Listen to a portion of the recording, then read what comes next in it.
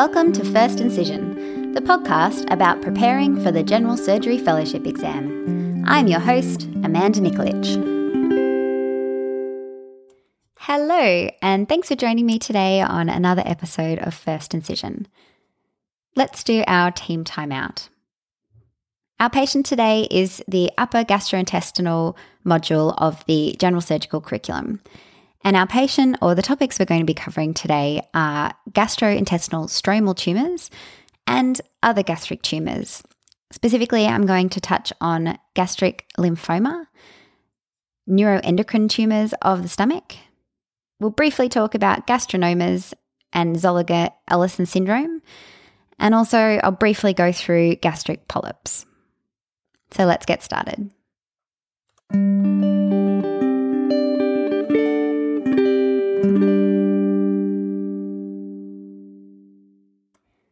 We'll kick off today with gastrointestinal stromal tumours, or GISTs. Just as a bit of an introduction, these are pretty rare and are mostly discovered incidentally, so the true prevalence of these tumours is not known. GIST tumours arise from the interstitial cells of Cajal, which are the pacemaker cells in the myenteric plexus, and therefore it's a mesenchymal tumour. Most GIST tumours are thought to occur sporadically, but less than 5% are thought to potentially have the hereditary component. And this can be associated with neurofibromatosis 1, or there's also a syndrome called Cerny's triad, CERNEY''S, and this is the presence of a gastric GIST, extra-adrenal paraganglioma or pheochromocytoma, and pulmonary chondrites. So those are the two GIST syndromes to be aware about. GIST is often diagnosed, like I said, incidentally, but it can present with symptoms. If it's very large, it can cause non-specific abdominal symptoms such as bloating, early satiety, pain, or even a palpable abdominal mass. Some patients will present with an emergency presentation from a complication of their GIST tumour, and this can include a bleeding GIST, obstruction, or perforated GIST tumour. Approximately 50 to 60% of GISTs that occur in the gastrointestinal tract are in the stomach. There are GISTs that occur elsewhere, such as in the small bowel, colon and rectum, and even esophagus, but we won't be talking about those today. They're often diagnosed via endoscopy. This will often find a rounded, smooth-surfaced lesion, often with a central depression. It's usually found submucosally, so you might find normal mucosa overlying this mass. And the differential diagnoses of this appearance could include a atypical adenocarcinoma, a lymphoma, a leiomyoma, or a leiomyosarcoma. So it's important when you're seeing something like that to think about the differentials. GIST tumours are difficult to biopsy endoscopically because of the usually normal overlying mucosa. It can be difficult to get a representative sample of the tumour through superficial biopsies. An adjunct that can be used is an endoscopic ultrasound and fine needle biopsy under the guidance of the ultrasound. This may not necessarily be required if the appearance and imaging suggests an early small lesion that's going to be resected, but especially if there is atypical features, if it's a locally advanced tumour, potentially involving other organs, or if the patient is going to be considered for neoadjuvant treatment, then a tissue biopsy is required, so you may need to do that via an EUS. Talking about the biopsy, I'll briefly discuss the histopathology findings of a GIST tumour. So basically, there are 3 histopathological subtypes, and this includes spindle cell appearance, an epithelioid appearance, or it can be a mixed appearance, mixture of those two. The spindle cell appearance is the most common of these, with about 70% of GISTs having that appearance microscopically. Immunohistochemistry is key in differentiating between GISTs and other types of connective tissue tumours that may have a spindle cell appearance. And the key here is that more than 90% of GISTs will be positive for c-KIT, And c-Kit codes a tyrosine kinase receptor, which is called KIT, and this receptor can be stained for on the cells of the tumour. And the stain that's used is the CD117 immunohistochemistry stain. This is really important when talking about treatment, which we'll go into a little bit later, but we do have a targeted therapy for c-Kit positive GIST tumours. GIST tumours are also mostly positive for the CD34 stain. About 70% of GISTs will be positive for CD34. Less than 5% of tumours will lack that c-Kit mutation. Of those 5%, some of them will instead express a PDGF alpha receptor. So this is a platelet-derived growth factor receptor alpha. And this is a different tyrosine kinase receptor, which is structurally very similar to KIT. But it's important to know whether or not that GIST is c-Kit positive or PDGF alpha positive. There is a wild type of GIST tumours which may be positive for BRAF as well. And the mutations matter because of the treatments that we have and will guide which patients get specific treatments and also can help predict which patients may respond to the different treatments that we have.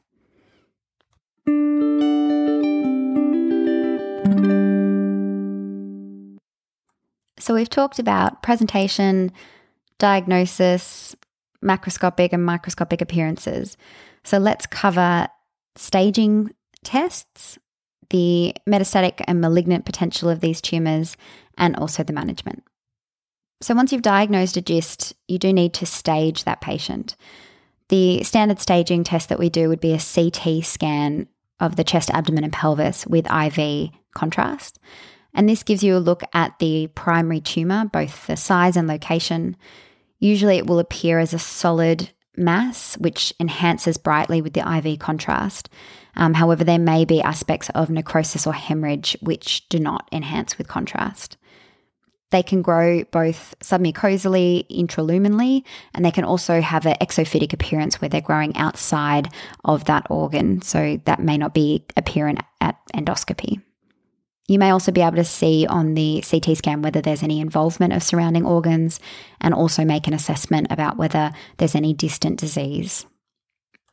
PET scans are another investigation that can be done for GIST tumours. Most of them will be PET avid, and it can be useful, especially in assessing response to treatment, especially if neoadjuvant or adjuvant tyrosine kinase inhibitors are going to be given. It also is superior to CT alone in assessing whether or not there are liver metastases. Saying that, though, it's not funded in Australia according to the most recent PET funding guidelines, but we had a tweet the other day by a consultant from Peter MacCallum Cancer Centre who said that they would routinely do a PET scan for GIST. So I guess it would depend on the clinical situation and probably the MDT discussion. There is a AJCC TNM staging classification for GIST tumours. This takes into account mostly the size of the tumour when determining the T stage. So a T1 tumour is usually less than 2 centimetres, T2 is greater than 2 centimetres but less than 5, T3 is 5 to 10, and T4 is greater than 10. It's pretty rare to have regional lymph nodes, but they do say N1 is if there's regional lymph node metastases. And then distant metastases they classify as M1. This classification also takes into account the mitotic rate, which is either low with 5 or fewer mitoses per 10 high-powered fields, or high for more than 5 mitoses. Stagings of GIST is important because GIST do have a malignant potential. Metastatic disease from GIST usually spread via hematogenous means and also direct spread through peritoneal metastases. It's pretty rare to have lymph node involvements with GISTs. And at presentation, about half of patients will have distant metastatic disease. The malignant potential of a tumour can be determined based on certain high-risk features. So this includes the tumour size, the mitotic index or mitotic count per 50 high-powered fields, and the primary tumour site, as well as whether the tumour has ruptured and whether there's any presence of vascular invasion or whether the patient is c-KIT positive or negative. there is a Fletcher criteria for GIST risk assessment, which is based just on the size and mitotic count. So it's worth having a look at that. And essentially for gastric tumours, the gastric site of GIST is actually a good prognostic factor. So has the least metastatic potential of all other sites. This is reflected if you have a look at the AJCC TNM staging. When you look at the stage grouping, they look at gastric and omental GISTs separately to GISTs in other sites when they determine the stage of the disease. So moving on now to a discussion about the management of gastric GISTs. The first thing is, as with all of our cancer management plans, this should be run through a multidisciplinary team meeting. And the options really are conservative management, surgical resection, or targeted therapies. Conservative management seems strange when we're talking about a tumour that has a malignant potential, but definitely for incidentally discovered small lesions in the stomach, the risk of this disease progressing or becoming metastatic is very low. So for example, if you had a less than 2 centimetre gastric GIST that had a low mitotic rate, the risk for progressive disease in one study was 0%. So this is a sort of tumour where you could observe it with serial endoscopies and imaging and potentially not need any treatment at all. Surgery is the next management approach, and really this is the mainstay of treatment for GIST. Local resection provides the highest chance of a cure. And surgery may be considered first line in low risk, localized disease. There's no metastatic disease and the tumour looks to be locally resectable. And the principles of resection are firstly to aim for a negative macroscopic margin.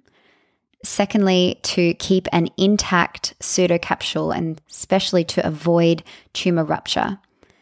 And thirdly, that an anatomical resection with a extended lymphadenectomy is not required because these tumours spread hematogenously and not through regional lymph nodes. Like I said, you only need a macroscopic margin. It's not like you need a 5 or 10 centimetre margin as with tumours in other parts of the GIT. So a local resection is sufficient. And the key is to avoid disseminating any tumour cells into the peritoneum or rupturing the tumour capsule. This reduces the median survival of a resection of a local tumour from 46 to 17 months, which is similar to not operating or treating these tumours at all. So it's a pretty significant technical factor that can change a patient's outcomes. If there is involvement of adjacent organs, then the involved sections should be removed en bloc with the GIST resection. The approach to resecting one of these tumours really depends on the tumour's size, the location of the tumour, and whether there's any involvement of adjacent organs. And there are a number of different options for resection for gastric tumours. This could include a wedge, a sleeve resection, a distal gastrectomy, or a total gastrectomy. And like I said, it depends on the tumour location, size, and involvement of other organs. So for example, a exophytic tumour in the anterior surface of the stomach or the greater curve may be resected easily with a laparoscopic stapled wedge resection of the stomach. If there's a large tumour, it may be endophytic, it may be on the posterior wall or lesser curve, it may be better resected with a formal gastrectomy. So it really depends on looking at the imaging, looking at the endoscopy, and making an assessment about how you can safely remove the tumour. Moving on now to targeted therapies. Targeted therapy can be used in the neoadjuvant setting, adjuvant setting, or in the palliative setting. Indications for neoadjuvant targeted treatments include a large or locally advanced tumour where you are trying to downstage or downsize that tumour before resection. It can also be given neoadjuvantly if you think that the tumour is high risk pre-operatively. It can be given adjuvantly in patients who have high-risk disease as per that classification I was talking about earlier, the Fletcher criteria, which gives you an assessment about the likelihood of local recurrence as well as metastatic recurrence. So if you had a high-risk tumour, you may consider adjuvant targeted treatment. And it can also be used as first line in metastatic GIST with metastatic disease. When we're talking about targeted therapies, we're talking about tyrosine kinase inhibitors. The most common one of these is imatinib, also called Gleevec is the brand name. And basically this blocks the signaling via either that KIT tyrosine kinase receptor or the PDGFRA receptor. It's pretty cool that there is a targeted treatment for this particular tumour. This is what we're hoping to see across the board with our cancer treatments. But the majority of tumours, of GIST tumours, will respond to imatinib, and this confers a significant survival advantage with over 50% 5-year survival, even for metastatic or unresectable disease. There are a couple of other types of tyrosine kinase inhibitors, and this includes sunitinib, which also inhibits VEGF, and that is used as a second-line treatment for patients who are intolerant or refractory to imatinib. And there's also regorafenib, which is indicated for locally advanced or inoperable GIST that no longer respond to imatinib or sunitinib. And there's a couple of others, but those are the main ones to know about. There's no role for chemotherapy or radiotherapy in primary GIST treatment.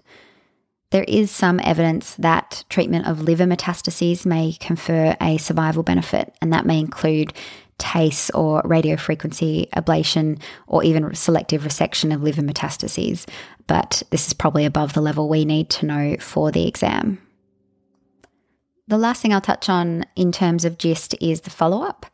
So there's no real guidelines about post-surgery surveillance, post-resection of GISTs.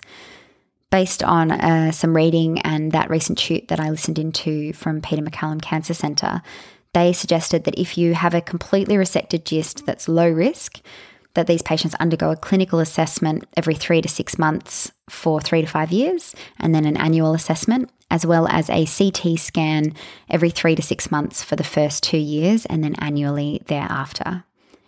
In patients who have a locally advanced or metastatic GIST and patients who are on tyrosine kinase inhibitors, then these patients should have a clinical assessment and a CT every 3 to 6 months. And you want to be looking for indications that the imatinib is working because you may want to consider transferring them across to a different treatment if they become treatment resistant, which some patients will.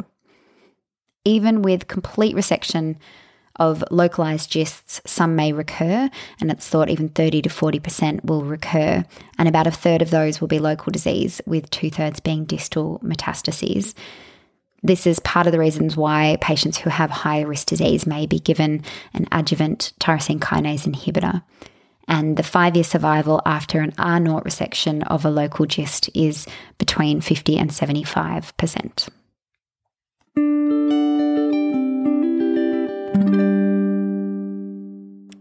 The next topic for today is gastric lymphoma. I chose to cover this topic because this comes up a lot as a differential diagnosis when we're talking about findings of abnormal ulceration or tumours in the stomach. And I have seen one diffuse large B-cell lymphoma that presented like a large intestinal type gastric cancer, but on biopsy was a B-cell lymphoma, and they're obviously treated very differently. So it's good to have a bit of an idea about these tumours and their management. So in general, any type of lymphoma can occur in the gastrointestinal tract, and the gastrointestinal tract is the most common extranodal site for lymphoma. 50 to 70% of lymphomas that occur in the gastrointestinal tract occur in the stomach. The two most common types that we see in the stomach are MALT lymphoma and diffuse large B-cell lymphoma. The risk factors for development of gastric lymphoma include Helicobacter pylori, HIV, Campylobacter, EBV, hepatitis B, and immunosuppressive treatment. And these patients will present similarly to gastric cancer. So they can present with local symptoms of early satiety, abdominal pain, bloating, vomiting, or they can present with complications such as bleeding or obstruction, or even perforation. In addition, they can get non-specific symptoms that may be related to the lymphoma itself, which are those B symptoms such as night sweats and fatigue. The diagnosis of gastric lymphoma is often made on endoscopy.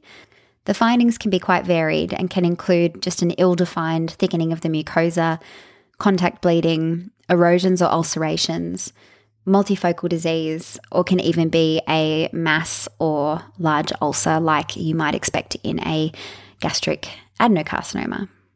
It's important when taking biopsies to take good bites, as gastric mold lymphoma may only infiltrate the submucosa and not the mucosa. So, like I said, make sure you're getting good bites with the biopsy forceps. Microscopically, you may see a dense lymphoid infiltration, and this is termed a lymphoid epithelial lesion, and this destroys the gastric glands, which is sort of the pathognomonic microscopic finding for lymphoma. The immunophenotype of staining with immunohistochemistry includes CD20 positivity for CD5, and negativity for CD10, CD23, and cyclin D1. Once gastric lymphoma has been diagnosed on biopsy, it's important to complete the staging investigations for these patients. So firstly, this includes a full examination, including an examination of the lymph nodes, liver, and spleen. Blood tests should be taken, which include an FBE, UEC, liver function tests, a lactate dehydrogenase, HIV and hepatitis B/C testing, as well as a beta-2 microglobulin. Patients should also have a staging CT, neck, chest, abdo, and pelvis with IV contrast. And in addition to this, they should have a unilateral bone marrow biopsy and aspirate. In order for a lymphoma to be essentially confirmed to be a gastric lymphoma and not a disseminated lymphoma, there's a few diagnostic criteria that need to be met. And this includes an absence of palpable lymphadenopathy, a normal peripheral blood and bone marrow aspirate and trophine result, the absence of mediastinal lymphadenopathy on the chest X-ray, the disease confined only to the affected gastrointestinal segment with regional lymphadenopathy only, and the absence of hepatic or splenic involvement. And there is a staging classification that's used, which is the Lugano classification, or also there's the modified Blackledge classification. They're quite similar. Basically, this classifies stage 1 to stage 4 disease. Stage 1 disease is tumour that's confined just to the gastrointestinal tract with no serosal involvement or perforation. Stage 2 involves lymph nodes local to the primary tumour. Stage 3 involves perforation or penetration of the serosa with involvement of adjacent structures or organs. And stage 4 is disseminated extranodal disease, and this can include localization to the bone marrow, liver, or subdiaphragmatic nodal involvement. And it's important to stage the patient's disease adequately because this basically guides your treatment.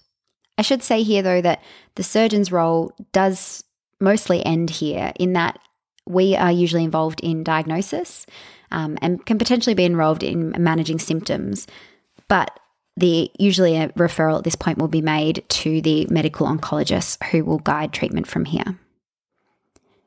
I'll briefly take a bit of a segue now to talk about MALT lymphoma in the stomach because I think this is quite interesting.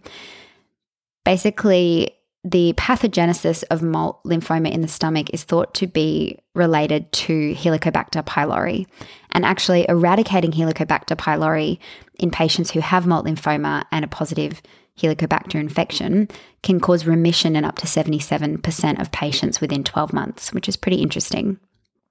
So usually the stomach is actually devoid of lymphoid tissue, and a maltoma forms because of an aggregation of activated B cells, usually in response to an inflammatory trigger, which in this case we think is due to acute inflammation due to Helicobacter pylori infection. Those B cells can then, due to chronic activation, undergo malignant transformation into a MALT lymphoma. Typically, gastric MALT lymphoma is a low-grade disease. There's only a small proportion of patients that may develop high-grade progression, and that's thought to be due to further genetic abnormalities. But for stage 1 disease, so disease that's localized only to the stomach and not going through the serosa, the treatment is actually treatment of the Helicobacter pylori with a gastroscopy 3 to 6 months after completion of eradication treatment, and repeat sampling for both Mold lymphoma and Helicobacter pylori. And it's important to repeat the endoscopy to confirm both endoscopic and histological remission of the tumour. These patients can also have local radiotherapy if that fails at that point, and they do have a pretty good prognosis.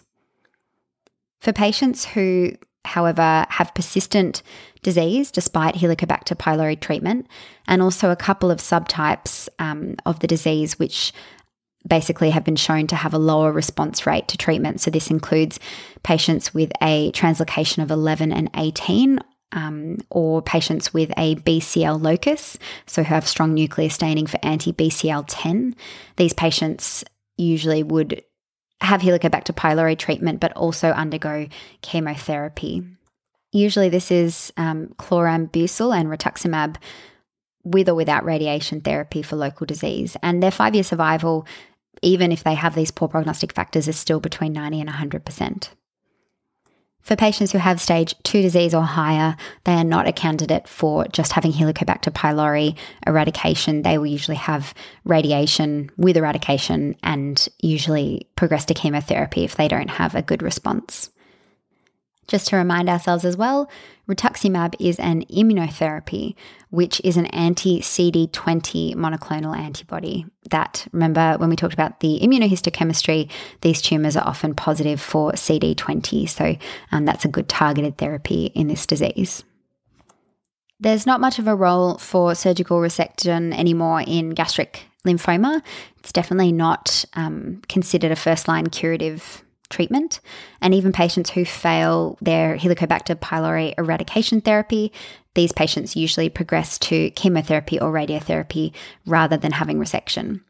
There may be a role for surgery in patients who are in an emergency situation, such as those that present with bleeding, obstruction, or perforation, but that would have to be something that was considered on a case-by-case basis. So a pretty interesting tumour to know about.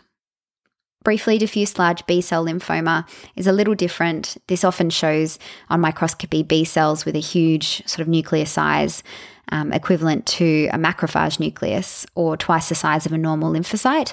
And these again destroy that gland architecture of the stomach.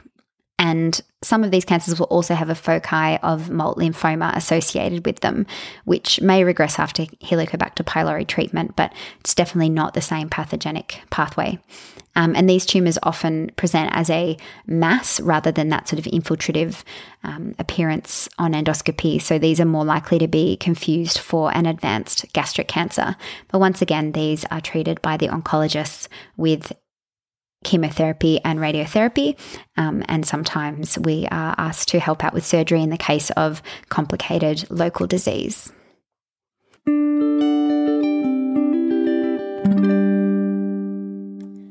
I did mention I would talk about neuroendocrine tumours of the stomach.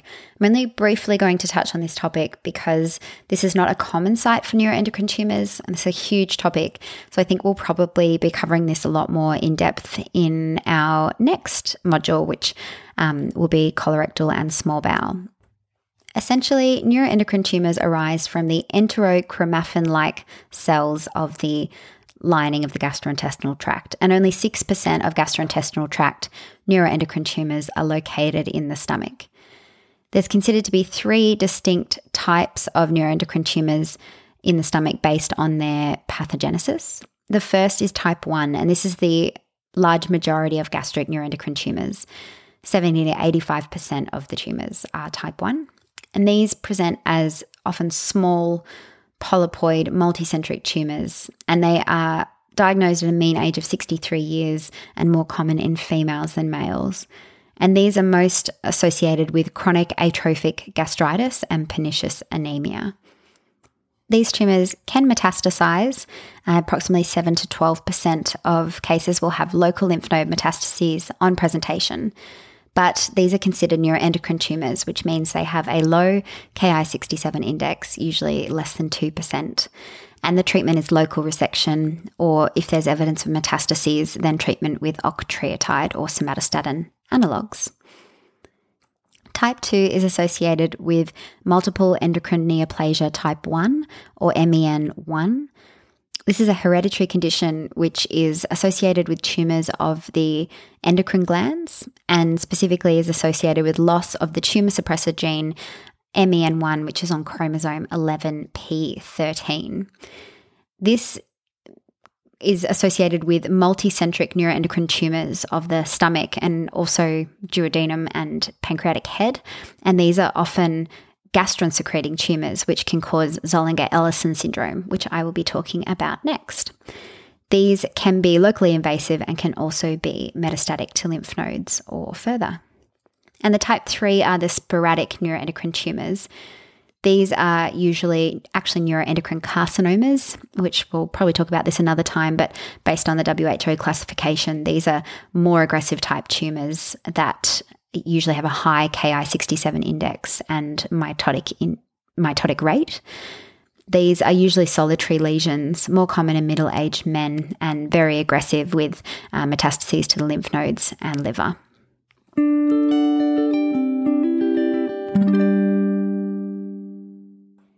So that brief introduction to neuroendocrine tumours of the stomach leads me into talking about gastrinomas and Zollinger-Ellison syndrome. So gastrinoma is, I guess, the common colloquial name for a gastrin-secreting neuroendocrine tumour.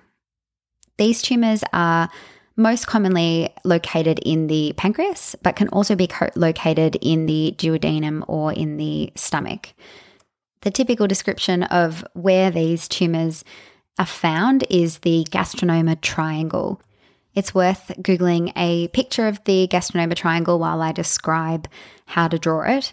But basically, the top angle of the triangle is the confluence of the cystic and common bile duct.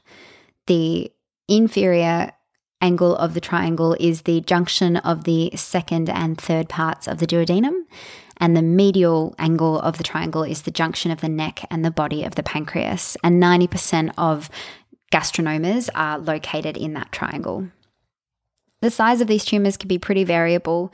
Duodenal ones can be very small, less than 1 centimetre, and pancreatic ones are typically larger, up to 3 or 4 centimetres or even bigger. These tumours present usually due to the physiological action of the gastrin that they are secreting. Gastrin results in increased gastric acid secretion through stimulation of the enterochromaffin-like cells, which release histamine, and also through stimulation of the parietal cells, which release hydrochloric acid into the stomach cavity. This in turn leads to the clinical manifestations of reflux disease and peptic ulcer disease. And often you'll find that there are multiple ulcerations, intractable ulcers that aren't responding to treatment, and often in unusual locations, including distal to the first part of the duodenum. It can also cause diarrhea due to the large volume of hydrochloric acid, as well as the effect of gastrin on the small bowel. Patients who you may consider investigating for Zollinger-Ellison syndrome are patients who have refractory or recurrent peptic ulcer disease in the absence of non-steroidal anti-inflammatory drug use or recurrent Helicobacter pylori. In patients with ulceration in unusual locations, such as I just mentioned, distal to the first part of the duodenum. Patients who have other manifestations of MEN1 syndrome, who have ulceration, especially resistant ulceration. Patients with reflux disease refractory to PPI or with distal esophageal strictures. In chronic secretory diarrhea, and also in known gastric carcinoid tumours. And the test that you send in order to diagnose Zollinger-Ellison syndrome is a fasting gastrin level. It's important to stop a PPI or histamine receptor antagonist prior to the test because that can cause false positives. And basically a level above 100 pg per mil is diagnostic of Zollinger-Ellison syndrome. Another way to measure it is a secretion stimulation test or a provocative secretion test. This is done after an overnight fast and basically involves measuring serum gastrin levels after an injection of secretin, IV, and a positive is a greater than 200 pg per mil above the basal level. You can also measure the gastric pH, which, if it's less than 2, can be consistent with Zollinger-Ellison syndrome, but is not diagnostic. And all patients who are diagnosed with Zollinger-Ellison syndrome should be screened for an MEN1 syndrome as well. And this includes a serum parathyroid level, ionized calcium levels, and prolactin levels. And we'll talk a little bit about monitoring or follow-up of patients with MEN1 in another episode. Other tests that should be done if you are suspicious for Zollinger-Ellison syndrome include FBE, UEC, LFTs, CA19-9 and CEA, as well as a chromogranin A, chromogranin A being a marker we look for in neuroendocrine tumours. So once you've diagnosed a patient with high gastrin levels and are suspicious for this Zollinger-Ellison syndrome, the next step is actually diagnosing where the tumour is that's secreting the gastrin. That is easier said than done, though. It can be quite difficult to localise the gastrinoma. There are a number of different tests we can do. The first is a CT scan, and these tumours are often hypervascular, so we would usually do a CT with an arterial phase, which may help localise the tumour. There's about a 50% detection rate for the primary tumour, depending on its size and location, with a higher incidence of being able to localise it with a CT if the tumour is more than 1 centimetre in size. We can also do an Octria scan, which is basically a somatostatin receptor scintigraphy, so a nuclear medicine scan. These neuroendocrine tumours will have abundant somatostatin receptors. That's why somatostatin analogues are useful in treatment of neuroendocrine tumours. And specifically for gastrinomas, about 80% of gastrinomas can be detected with an Octria scan, which is better than the other modalities. Another option includes a dotatate PET, which is usually more sensitive for higher-grade neuroendocrine carcinomas than it is for neuroendocrine tumours. Patients may undergo an endoscopic ultrasound with a biopsy. This can be very useful if you're looking for an intrapancreatic neuroendocrine tumour or intrapancreatic, especially in the head gastrinoma, but may not be that helpful with duodenal wall or gastric wall tumours. MRI scans with gadolinium can be done to look for liver metastases, but usually aren't helpful in localising the primary tumour. And all patients should have a staging CT chest abdo-pelvis to determine the extent of disease and guide treatment. About 50% of these tumours will be metastatic at diagnosis. The treatment of gastrinomas or neuroendocrine tumours secreting gastrin or Zollinger-Ellison syndrome, whatever you want to call it, is multimodal. And this includes medical treatment, surgery, radiotherapy, and systemic chemotherapy. Medical therapy is the most important first step, and this is to control the patient's symptoms and reduce the ulceration associated with the high gastrin levels. And this is a high-dose PPI. Patients can also have somatostatin analogues such as octreotide, which can be quite successful at inhibiting that gastrin secretion. And this can be given as first line and may result in symptom control for many years. Surgery is indicated to remove the primary tumour and also will result in decreasing the likelihood of developing metastatic disease in the future and can also reduce the amount of medical therapy that patients require. However, it's easy to say surgery, but depending on whether you've been able to localise the tumour beforehand, and also given, especially with the MEN1 syndrome, that these tumours can be multiple, the actual surgery for these tumours is quite complex. It usually requires an extensive exploration, looking at the duodenum with a duodenotomy, looking at the whole gastrinoma triangle. You can use endoscopic transillumination to find duodenal disease, and also often involves mobilization of the hepatic flexure, examination of the lesser sac, cockerizing the duodenum, and lifting up the head of the pancreas to allow inspection, palpation, and even intraoperative ultrasound. Usually the tumours are able to be enucleated, especially if they are sporadic and not associated with MEN1, and lymphadenectomy is usually not indicated unless the tumour is very large or locally aggressive.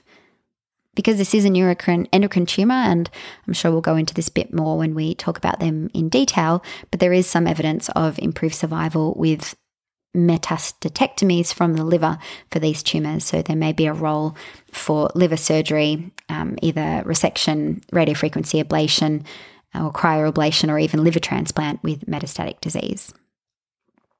Patients who are very symptomatic but not surgical candidates may benefit from radiotherapy. However, these tumours are not particularly radiosensitive, but that's always an option. And there's also sometimes systemic chemotherapy used, especially in the setting of metastatic disease. In terms of prognosis, 90% of these neuroendocrine tumours or gastrinomas are malignant.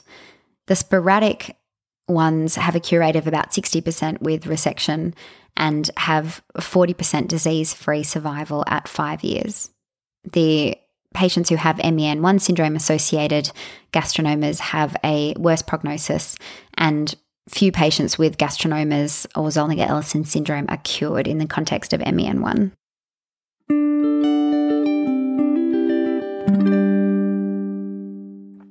Gosh, it's been a bit of a mixed bag of topics today. Sorry to be jumping all over the place. I wanted just briefly to go through gastric polyps. I guess I've been studying a bit of colorectal recently, so I've got polyps on the brain. Just in summary, there are a few different types of polyps found in the stomach. The most common ones of these are fundic gland polyps, hyperplastic polyps, and adenomatous polyps. So fundic gland polyps are the most common type. These can be associated with familial conditions such as FAP, or can be sporadic in about 10% of people, and also is associated with PPI use. Typically, there's a few polyps and they're small, sort of half centimetre in size, and their risk of dysplasia is very, very low, and their malignant risk is also very, very low. So usually we would, if we saw these, biopsy a sample of them to prove that they are benign fundic gland polyps. Or if the patient's on a PPI, sometimes I've seen them not be biopsied at all. Hyperplastic polyps are polyps that are composed of both epithelial and stromal components. And these are frequently found in the antrum of patients, especially if they have an underlying inflammatory condition, such as Helicobacter pylori infection. Most of these will resolve once the inflammatory cause is removed. So treating the Helicobacter pylori and putting them on a PPI will usually result in these polyps going away. And the pathogenesis of these polyps is basically a hyperproliferative response to the inflammation and injury to the mucosal lining. Some of these polyps will have dysplasia or focus of dysplasia, and this is more likely the larger that they get. So polyps that are more than 2 centimetres in size have a small risk of being dysplastic. These aren't thought to be part of the polyp 2 carcinoma sequence. These are more a surrogate marker of cancer risk. So patients who have dysplastic, hyperplastic polyps are more likely to have asynchronous gastric cancer. And these usually look quite smooth, or can be sort of more polypoid and look like they have a villus type surface, and can be eroded on the surface as well. And usually these are resected to rule out dysplasia or malignancy. The last type I'll talk about is the adenomatous polyp. And the classical intestinal type adenoma is pretty rare to be found in the stomach. If it is found, it's usually found along the lesser curve. It's usually solitary. They're usually quite well circumscribed and can either be pedunculated or sessile, like adenomatous polyps elsewhere. But these are potentially a precursor to gastric adenocarcinoma, with an increasing risk of malignancy as the size of the polyp increases. So as in colorectal carcinoma, for example, a polyp that's more than 2 centimetres in size can have up to a 50% chance of harbouring an adenocarcinoma. So that's good to know about. There are other polyps that can be found in the stomach, including like hamartomatous polyps, such as in juvenile polyposis, Cowden disease, or Peutz-Jeghers disease.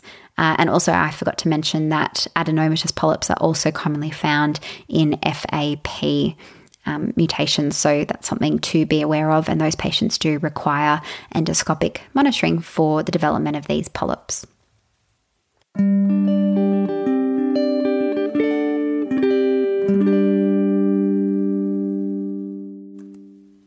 think that mostly covers the gastric component of the curriculum for the upper gastrointestinal module. I have a couple more topics to cover for esophageal pathology, but I think that that's enough for stomach for now. Let me know if there is a topic I haven't covered yet that you would like to hear. Also, remember to rate, review, and subscribe so that other people can find the podcast. It's time to close up. Thanks for listening to First Incision. If you have any comments or feedback, send us a message at firstincisionpodcast@gmail.com or follow us on Instagram @firstincision. Happy studying!